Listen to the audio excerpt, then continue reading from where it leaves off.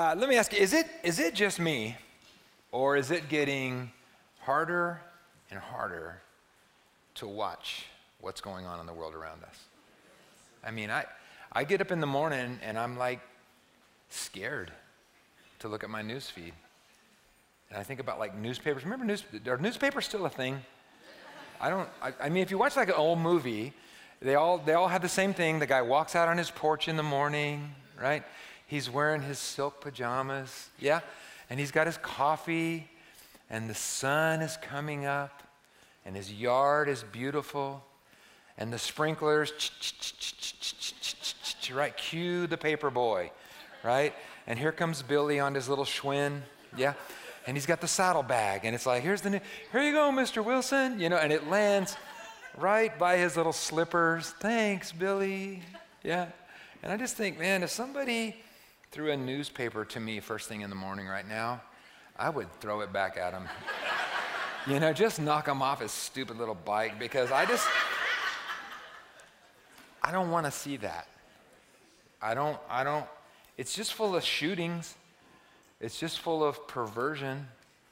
It's just full of war and corruption and rape and terrorism and human trafficking. It's too much. I mean, if you've seen those videos from Israel of Hamas killing children, there's just so much just evil in the world, so much just immorality and hate and pride and violence and suffering. Do you ever, you could be honest, right? Do you ever just ask yourself, if God is in control, why is he letting all this happen in his world?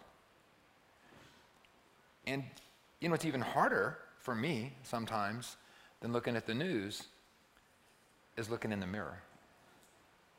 Because if I'm supposed to be a new creation in Christ, filled with his Spirit, then I have to ask, what about the evil and the perversion and the immorality and the pride and the hate and the war in me? Why do I keep failing? Why do I keep struggling? Why do I have to keep suffering? So today we're going to look at the last part of the Lord's Prayer. Lead us not into temptation. Lead us not into the test, but deliver us from the evil one. Today is about spiritual warfare. Today is about fighting back against Satan. Temptations all around us, right? Things that we want to have, things that we want to do, things that we want to be. But the real temptation that we all face, the core of all temptation, is the temptation to separate from God. All temptation comes from this temptation to not love and trust our Father in heaven. All temptation comes from this temptation to believe that we can find our own way, that we can find our own joy, that we can find our own purpose, that we can find our own power, and that we can find our own peace apart from the Father. That's the test. That's the temptation. That's the one that got Adam and Eve, right? So Satan showed them something that looked good. He showed them something that sounded good. He showed them something that tasted good. And he convinced them that the Father did not want the best for them, that he did not really love them, that he did not have a great plan for them. And he told them that if they would separate from the Father and his kingdom and his provision and his purpose and his presence and his peace, that they could find joy and peace and power and purpose and provision apart from him. And they could decide for themselves what was good and what was evil. And that's really the same test that we face every day now, isn't it? Isn't that really temptation? Isn't that the test for us to say, God says his plans for me are good. And he says his way is better. And Jesus talked about this amazing kingdom of God. But this world is pretty messed up. Maybe he's not in control. Maybe he doesn't care. maybe he can't be trusted. Maybe he isn't even real. Maybe I'll find my own provision. I'll find my own power. I'll find my own purpose. I'll find my own pleasure. I'll find my own peace. Maybe instead of real intimacy with God and with his family, I'll settle for immoral sex. It's a temptation.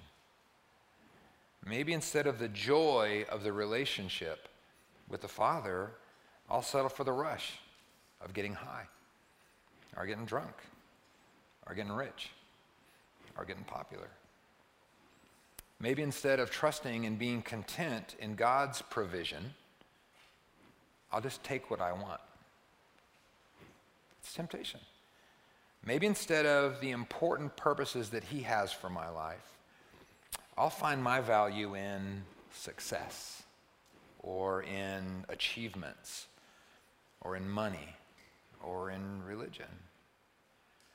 Maybe instead of relying on the power of the Holy Spirit, I'll find my own strength. Maybe instead of following Jesus' model of love and acceptance and unity, I'll just fight and hate and crush anybody that opposes me.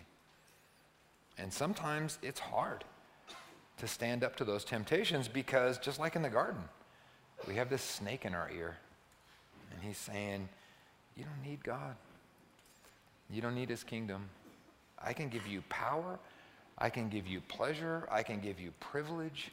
I can give you prestige. I can give you purpose right here, right now, in this world. That's temptation. And I think for a lot of us, what makes it worse is like when we do fail again. You know, have you ever had this feeling like, you know what? Maybe God is real, and maybe his kingdom is real. But as much as I've messed up, maybe I don't belong there. Maybe I don't deserve to be in the kingdom of God. Maybe I'm not supposed to be in the family of God. Sometimes I think it's tempting for us to just give up and just, you know, if I'm not going to make it to heaven, I might as well live like hell. So how do we stand up to this temptation to give up on God and his amazing kingdom and his amazing life?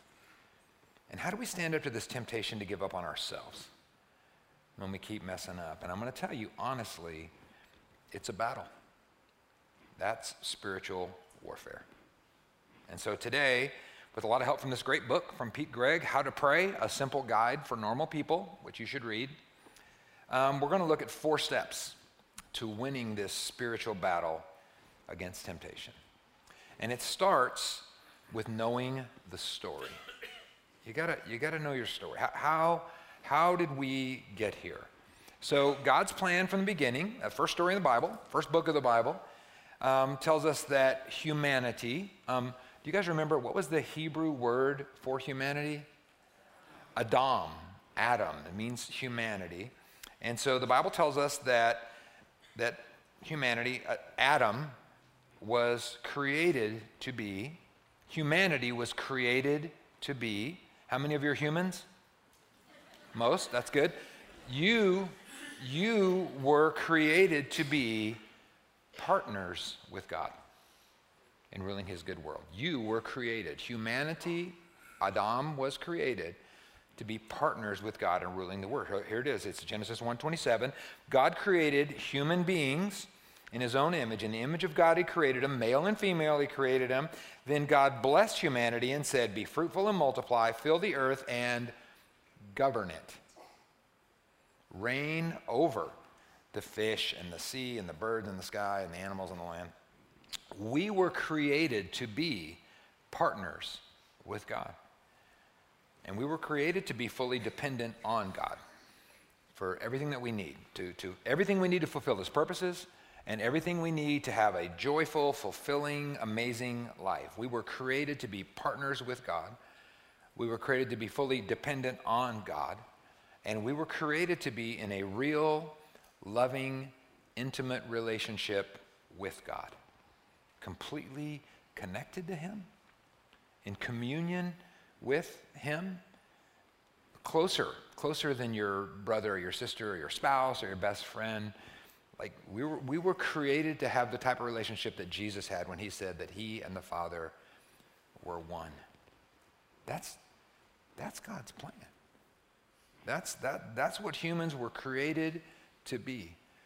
And if you're a human, and most of you raised your hand, that's what you were created to be. Yay, God. Yeah? But one little snag in the story, the snake. Satan brought evil into the world. And this is important. He couldn't make humanity do anything. I'll say that one more time. Satan couldn't make humanity do anything, but he tempted humanity. He tested humanity, and he convinced humanity that God couldn't be trusted, that man was better off on his own. And humanity bought the lie and chose to separate from God and to find his own power and his own provision and his own purpose. And even though as a father it broke God's heart, he honored that choice. And for thousands of years, evil and Satan and man trashed God's plan and trashed God's world. But God wouldn't give up on humanity, and he wouldn't give up on his good world. So 2,000 years ago, he sent the Messiah, Jesus, to reestablish his kingdom and to recreate humanity. Jesus was the first human to really be what humanity was created to be, but couldn't. Jesus was the first real, fully human. And he modeled that humanity for us in his life. And he instructs us towards that humanity through his word. And he empowers us with his Spirit to be what we were created to be. We were created to be partners with God, fully dependent on God in this intimate relationship with God.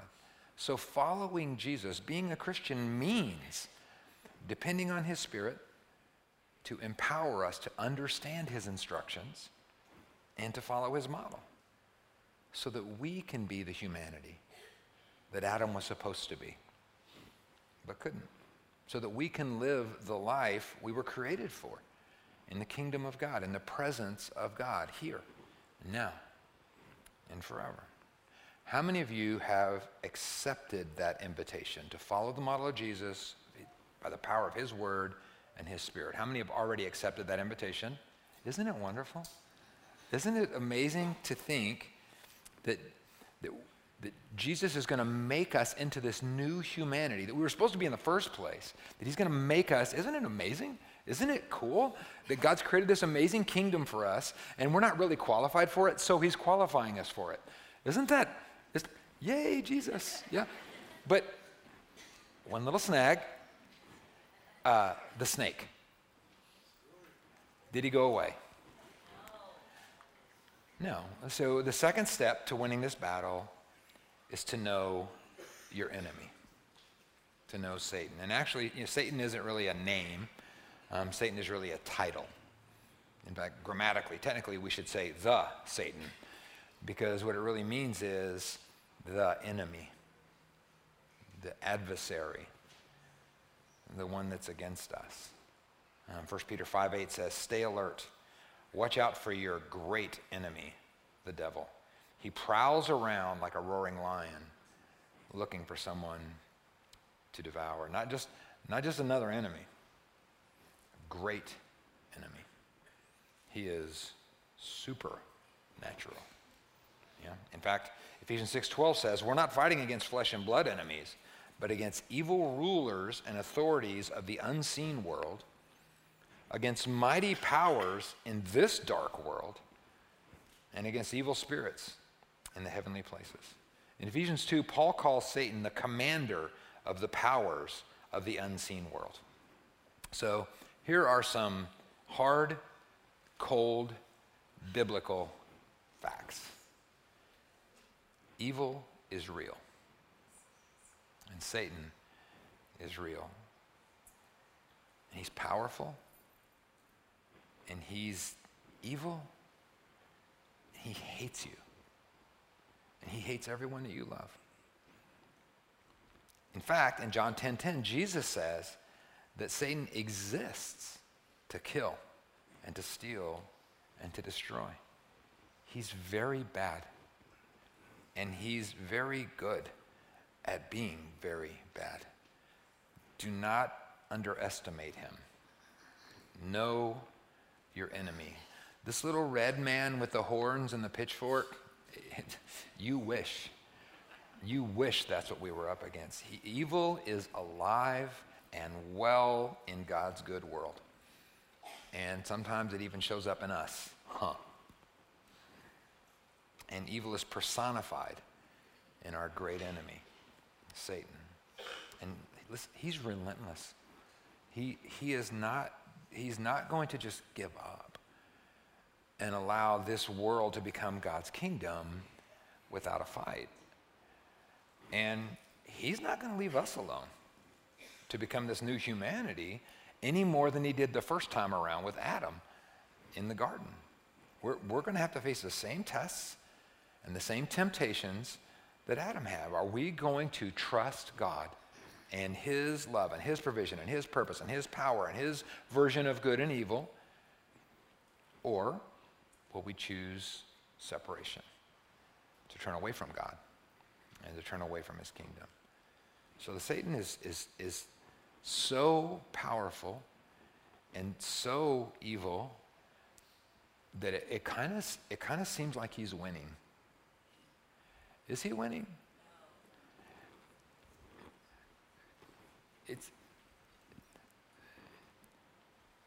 It's a hard thing. Like, read the paper, man. You know, look around, look at yourself. It feels like he's winning. And so this is why it's important for us to really know the story, right? We need to really see what's happening, not just a little tiny piece of the Bible, but in the big picture thing of the Bible. It's really important for us to know the story, and that's why I always bring up the circles, my little diagrams. These really help me. So let's just go through this. Let's make sure we understand the story. Okay. So the original plan was that God's kingdom, God's space, and this world, man's space, would be one space. Right? That we would be, God and humanity would be completely together. But when man gave in to temptation, he was separated from God. And God's space and man's space became separated. And Jesus came to put them together. Jesus came to reunite God and man, to make God's space and man's space the same space again. And here's how Revelation 21:2 describes the day when that work is finally finished. This is John. He's looking into the future, and he's seeing the day that the circles come back together, right? He says, I saw the holy city, the new Jerusalem, God's space, coming down from God out of heaven like a bride beautifully dressed for her husband, and I heard a loud shout from the throne saying, look, God's home is now among his people, and he will live with them, and they will be his people, and God himself will be with them.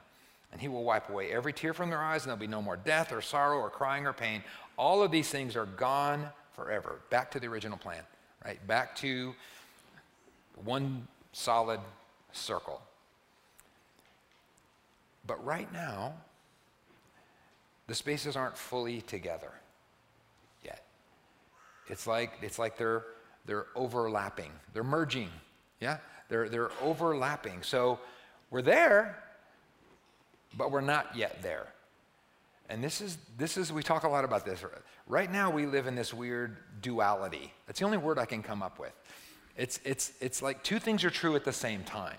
So in Luke 17:21, Jesus said, the kingdom of God is already here. It's already among you, right? The kingdom of God is already here. But then in Matthew 6, Jesus says, we should pray that God's kingdom will come soon. So it's already here. His kingdom's already here. It's already here. And it's coming, right? It's this weird, it's just the circles are merging, they're overlapping. So out in the world, watch this, I'm gonna try my little laser pointer. Watch this. Out, like, here's God's world, right? This is God's space. This is our space. You see that we're coming together? Yeah? And so now out in the world, Satan and sin are wreaking havoc, right? It's still happening. But here, right? This is the overlap. This is where we live now. In this duality of being in God's space, and his kingdom is here, and yet his kingdom is still coming. And what's really weird is that our new humanity, right, our Christ-likeness is also a duality. Because we are new creations, but we're still struggling with sin and death and pain. So at salvation, we become new creations. At salvation, we become a new humanity. And when Jesus comes back, he'll finish that work. And then we won't just be new humans.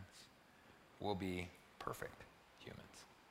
No more failure, no more pain, no more sin, no more struggle, no more tears, no more death. For now, we're new creations in Christ Jesus, and yet we still suffer. And we still struggle with sin because the new humanity is here now and it's coming in you. So now we have this weird duality in the world and in us, and the snake is everywhere. He's testing us and he's tempting us. And every battle we have with sin, every battle we have with Satan, every battle we have with self is a temptation. It's a test. Which kingdom do we choose? Which humanity do we want to be part of? These are tests. Are those tests easy? No. Jesus is our model. Did he ever face a temptation or a test? Yeah, I remember he spent 40 days in the desert with no food and no water, tempted by Satan to do just what Adam did. To choose sin, all the glory and power and stuff of this world instead of God's plan. And Jesus passed the test because he just kept saying, no, it is written. No, the scriptures say. No, God's plan is. I want his plan. I want to be what he wants me to be. I want to do what he wants me to do. Can you think of another test that Jesus went through? How about Gethsemane, right? How about the day that he was betrayed? He knew what was coming, man. He could have stopped it. Or he could trust his Father's plan. It was a test. And Jesus is our model, and we're trying to follow him, and we're trying to become fully like him and fully not like Adam, but Satan's still here. Do you think he's going to just leave us alone to do that? Or, like he did with Adam, and like he did with Jesus, will he constantly tempt us? Will he constantly test us and try to convince us to turn away from God and depend on our own power and find our own purpose? Are those tests easy? They're not. In fact, Jesus in Gethsemane said, like, this isn't what I want. I do not want this. He said, God, if there's any other way, then I do not want this. But nevertheless, I want your will. I want your way. I want your plan. I want your kingdom to come. Ultimately, Father, I trust you. And I yield to your wisdom. I yield to your plan. I yield to your way. And in the Lord's Prayer, in Matthew 6:13, Jesus gives us permission to say the same thing. To say, Father, we're asking you to lead us not into temptation. We don't want the test. Temptation is hard because we know there's a little of the old humanity still in us, right? And we don't want to risk failing the test. We don't want to go back to our old humanity. So we pray, please, God, lead us not into temptation. If I'm an addict, please don't lead me to a bar. Right? If my old self struggles with porn, please don't leave me alone with my phone. Right? If I struggle with hate, please don't let me be provoked. But just like our model, just like Jesus, we say, God, look, I don't want the test. If there's any other way, I don't want this test. But ultimately, I trust you. And if there is a reason that I don't understand for my own good or for the good of humanity or for the good of your kingdom that I have to go through this test, through this temptation, then, your will be done. But please deliver us from the evil one. I don't want to go through the test. I don't want to go through the test. But if I have to go through the test, God, please deliver us from the evil one. Deliver us. This is a Greek word, riame. And so the King James, the New American Standard, NIV, a lot of them translate this to deliver us. And I used to think that was a terrible translation because we don't use that word anymore. But now, since COVID, we got Amazon, we got DoorDash, we got Instacart. Yeah, delivery means something to us now. It means I need this stuff here. And I need UPS or FedEx or the Postal Service or a local driver. Somebody needs to get it through to me, right? And if it's hot or if it's cold or if it's dark or if it's snowing or if they get a flat tire or their truck breaks down, whatever comes against this delivery, overcome it, right? Get my pizza to me in Jesus' name, right? I don't care what tests come up with the truck breaking down, right? Get it through, deliver it, right? And Jesus has us praying, God, I don't want my truck to break down, right? I don't want the test. But if Satan is going to be allowed to test me and tempt me and attack me, then please deliver me. See that? Get us through to the kingdom. The New Living Translation, it's the Bible that we usually use here, has what I think might be a better, more relatable translation of this word, riame. It says, please rescue us from the evil one. It's a good translation because when you look throughout the Bible, the same word, riame, is used to describe people being rescued from danger, from fires, from shipwrecks, from persecution, from prison, from death. And Jesus said we should pray that God will rescue us from the evil one because, this world is at war between good and evil. And every day, each one of us faces the test, the temptation, the battle. And if we're going to win at spiritual warfare, we have to know our enemy. But we also have to know our authority. So Satan is very good at being very bad, and that's bad news for us. But there's worse news for him, because I don't know if you guys have done this, but I skipped ahead. I read the last part, and yeah, we win. I'm just gonna tell you, and he loses. If you get good and mad at him, check out Revelation 20, man. It's just awesome. He's thrown into a pit of burning fire to be tormented forever. So, yeah, he might be the ruler of this world, but he's not the boss of us.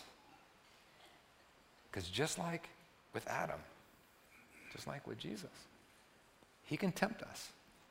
He can test us.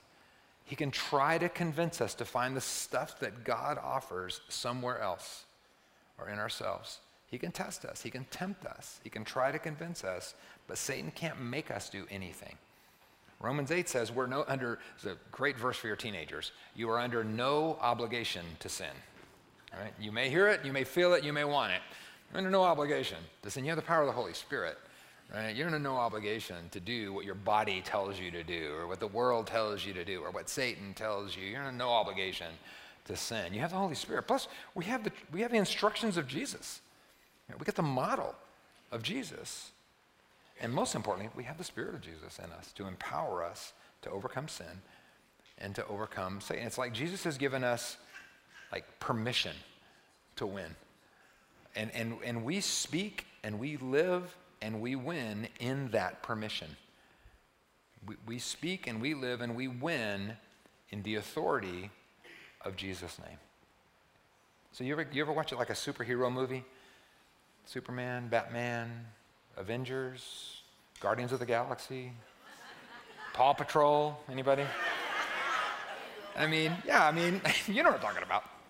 It always gets scary near the end, right? It always gets really dark near the end. It always seems like the bad guys are invincible near the end. But deep down, you know the good guys are going to win, right? It's in the script. And in our script, in the end, we're fully reunited and reconciled with our Father.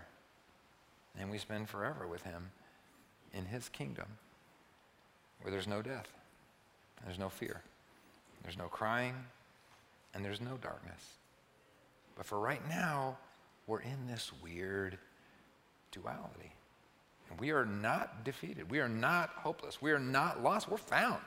We're found. We're safe. We're fine. We just haven't been fully delivered. We haven't been fully rescued yet.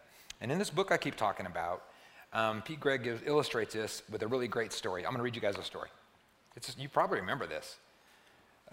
June 23rd, 2018, 12 members of a junior soccer team in northern Thailand decided to explore a cave with their 25-year-old coach. So these kids are like 12 years old. They were deep underground in a cave when a monsoon flooded the cave entrance. Terrified, they huddled in complete darkness 3 miles inside the cave, wondering whether they would ever feel sunlight on their skin again. Their plight hit the news cycles around the world.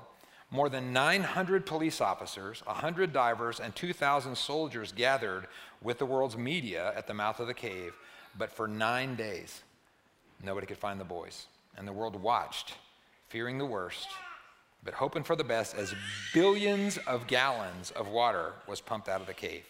Okay, here it goes. On July 2nd, a diving team managed to get deep into the cave's network of tunnels, crawling and climbing and swimming against the current with zero visibility. After more than 6 hours, against diminishing odds, they discovered the boys alive, huddled together on a high shelf in a cavern called the Hidden City. So you got the story there? They're submerged, they're underwater, they're lost. And then these people discover them like in a little cavern inside there. So they're cold, they're scared, they're starving. They had no idea how long they had been lost or how many people were looking and praying for them, but they were saved. And the watching world breathed a sigh of relief, and everybody anticipated this imminent happy ending on the following day's news. But how difficult was it going to be to get these 12 kids out of the cave? So their ordeal was far from over. Getting the boys out was going to be an arduous, dangerous process with potentially tragic consequences, and would take another 8 days. So for those watching and praying, the wait seemed like forever. And for those inside, it felt like eternity. But 8 days later, the first of the boys was sedated, given oxygen, and slowly brought out of the cave. It was a 5-hour journey, much of it underwater, a grueling process that then had to be meticulously repeated for each boy over 3 days. Having been lost since June 23rd and found since July 2nd, the last boys were finally rescued on July 10th, more than 2 weeks after they went in. And the Bible teaches us, and our own experience testify, that we now live in the dark days of hope between July 2nd and July 10th. We've been found, but not yet fully rescued. Our salvation process has undoubtedly begun, and we have great hope, but our captivity and our days of darkness are far from over. We don't know now how many more hours, how many more days we have to hold the line in the dark cave of this life. But Christmas, right? Jesus coming means we've been found. And his resurrection means one day we will be fully free and rescued and delivered from this world of sin and death and from our own failures and sin. Ultimately, we win the war. And Satan knows it. And so until then, Chuck Lowe says, like a wounded and cornered animal, Satan thrashes around desperately with the aim of injuring as many as possible before his own destruction. We're not lost. We're found. We're fine.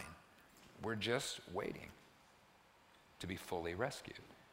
So meanwhile, we remember, greater is he that is in me than he that is in the world. We remember, nothing is impossible with God. And we remember that the same Spirit that raised Jesus from the dead lives in us. And we remember that the joy of the Lord is our strength. He's in us to empower us, to give us authority over Satan and over temptation and over fear, and to win these battles of spiritual warfare. And we can win if we know the story, if we know our enemy, if we know our authority, and if we know how to fight. Right? Number 4 is a big one. We got to know how to fight. And we're not fighting against flesh and blood, so we don't fight with flesh and blood. Right? I'm just going to tell you, I have zero confidence in the systems of this world. And I have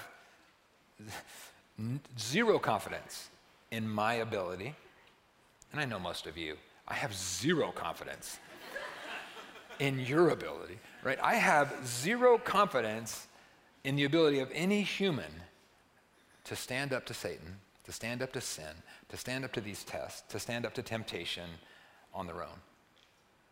But I have 100% confidence in Father God and his plan and his coming kingdom. I have 100% confidence in what Jesus did to overcome Satan for us and through us. I have 100% confidence in the power of his Spirit in us to hold on and to hang on and to win these spiritual battles here in the overlap. So we fight these battles by, in full faith, giving them over to the Father and the Son and the Holy Spirit. It's dark out there, man. Satan is a powerful enemy. Too big, too scary for us, but not too big, not too scary for our Father in heaven. So here's what we're going to do. We're going to pray, and then we're going to sing a song together. And this song is to remind us that you don't fight a supernatural battle in the natural, right? We don't fight this fight on the streets. We don't fight this fight in the field. We fight on our knees. Yeah, we lay our fight and our fear and our failure and the darkness of this world at the feet of the cross. And we give them to our Father in heaven. And by the power of his Spirit, we win. Let's pray. Father, thank you for this amazing plan you had for us, humans. Thank you for this amazing kingdom that you created for us to thrive, where we could, our purpose could be to rule the world with you, to be partners with you. Thank you for this amazing thing that we can depend completely on you for power and purpose, for joy, for everything that we need. We can depend completely on you. Lord, we thank you because you've called us to be your partners. You've called for us to depend completely on you, and you've called us to be in relationship with you, closer to you than a brother or a sister or a friend. But Lord, we see what happened, man. Humanity has chosen not to believe you and to be tempted and tested to try to find joy and peace and happiness and purpose in all these other sinful things. So it's a battle. And Lord, right now we stand and we thank you for the authority that we have, knowing that we ultimately win this battle. We thank you for the salvation that's coming, for the full deliverance, the full rescue that is coming. And between now and then, as we fight these battles every day, Lord, remind us that we're not fighting them alone. We're fighting somebody bigger than us, stronger than us, but we're fighting with you, that you're fighting for us. Lord, help us to trust you completely with these tests and with these temptations, with our ultimate deliverance and rescue, and help us to trust you completely in the battles that we face every day. In Jesus' name.